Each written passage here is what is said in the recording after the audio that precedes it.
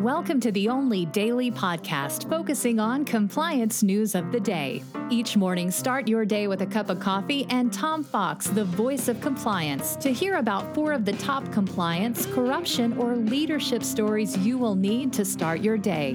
The Daily Compliance News is a production of the Compliance Podcast Network.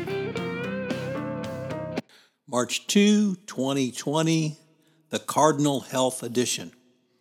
First up, we start with a story on the coronavirus, and many companies are now canceling even domestic travel over coronavirus. Both Facebook and Amazon are among companies rethinking employee travel as the outbreak intensifies.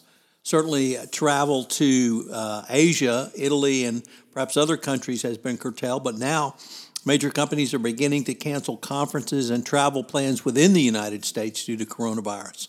This will have a cascading impact on the country's hotels, airlines, and convention centers. The cancellations are as I said, starting to move into North America. So it's going to be interesting to see what this does for domestic travel. Obviously, international travel has been affected, but what's your company's policy on domestic travel and what will happen there?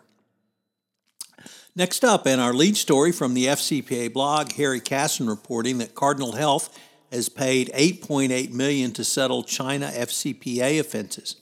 In an internal administrative order, cease and desist order rather, the SEC charged Cardinal Health with violating the FCPA's books and records and internal accounting controls provision. The company agreed to disgorge $5.4 million to the SEC with prejudgment interest of some $916,000 and pay a civil penalty of $2.5 million. Cardinal entered the Chinese market in November 2010 when it acquired a company it later rebranded as Cardinal China. After it was acquired, Cardinal China abruptly terminated 2 third-party marketing accounts and alleged they had been used to facilitate improper payments. So no DOJ criminal action, but a SEC civil action.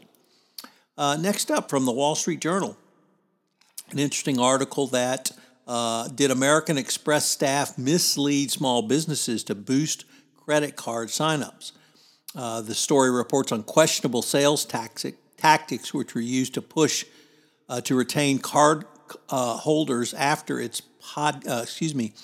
Costco partnership ended. Some Amex salespeople allegedly strong-armed business owners to increase credit card signups, according to more than a dozen current and former Amex sales employees, customer service representatives, and compliance employees. Salespeople misrepresented the card rewards, fees, checked credit reports without consent, and in some cases issued cards that were not sought. So here we have a fraudulent account scandal similar to what got Wells Fargo into so much difficulty. So pretty interesting and disturbing article at the same time from the Wall Street Journal, and we'll certainly keep to following this. And finally, from the New York Times, many people will remember the Rana Plaza collapse in Bangladesh, where over 1,100 workers were killed. And the New York Times article looks at whether the bad days are coming back to Bangladesh. There was a safety push after that, but now it stands at the crossroads as safety deals put in place after the Rana disaster expired. The power struggle is unfolding over who controls factory safety. Obviously, it's not just a problem in Bangladesh, but literally across the globe. Now, with the supply chain requirements for this, it's going to be interesting to see if these companies will pass muster for major U.S. suppliers going forward.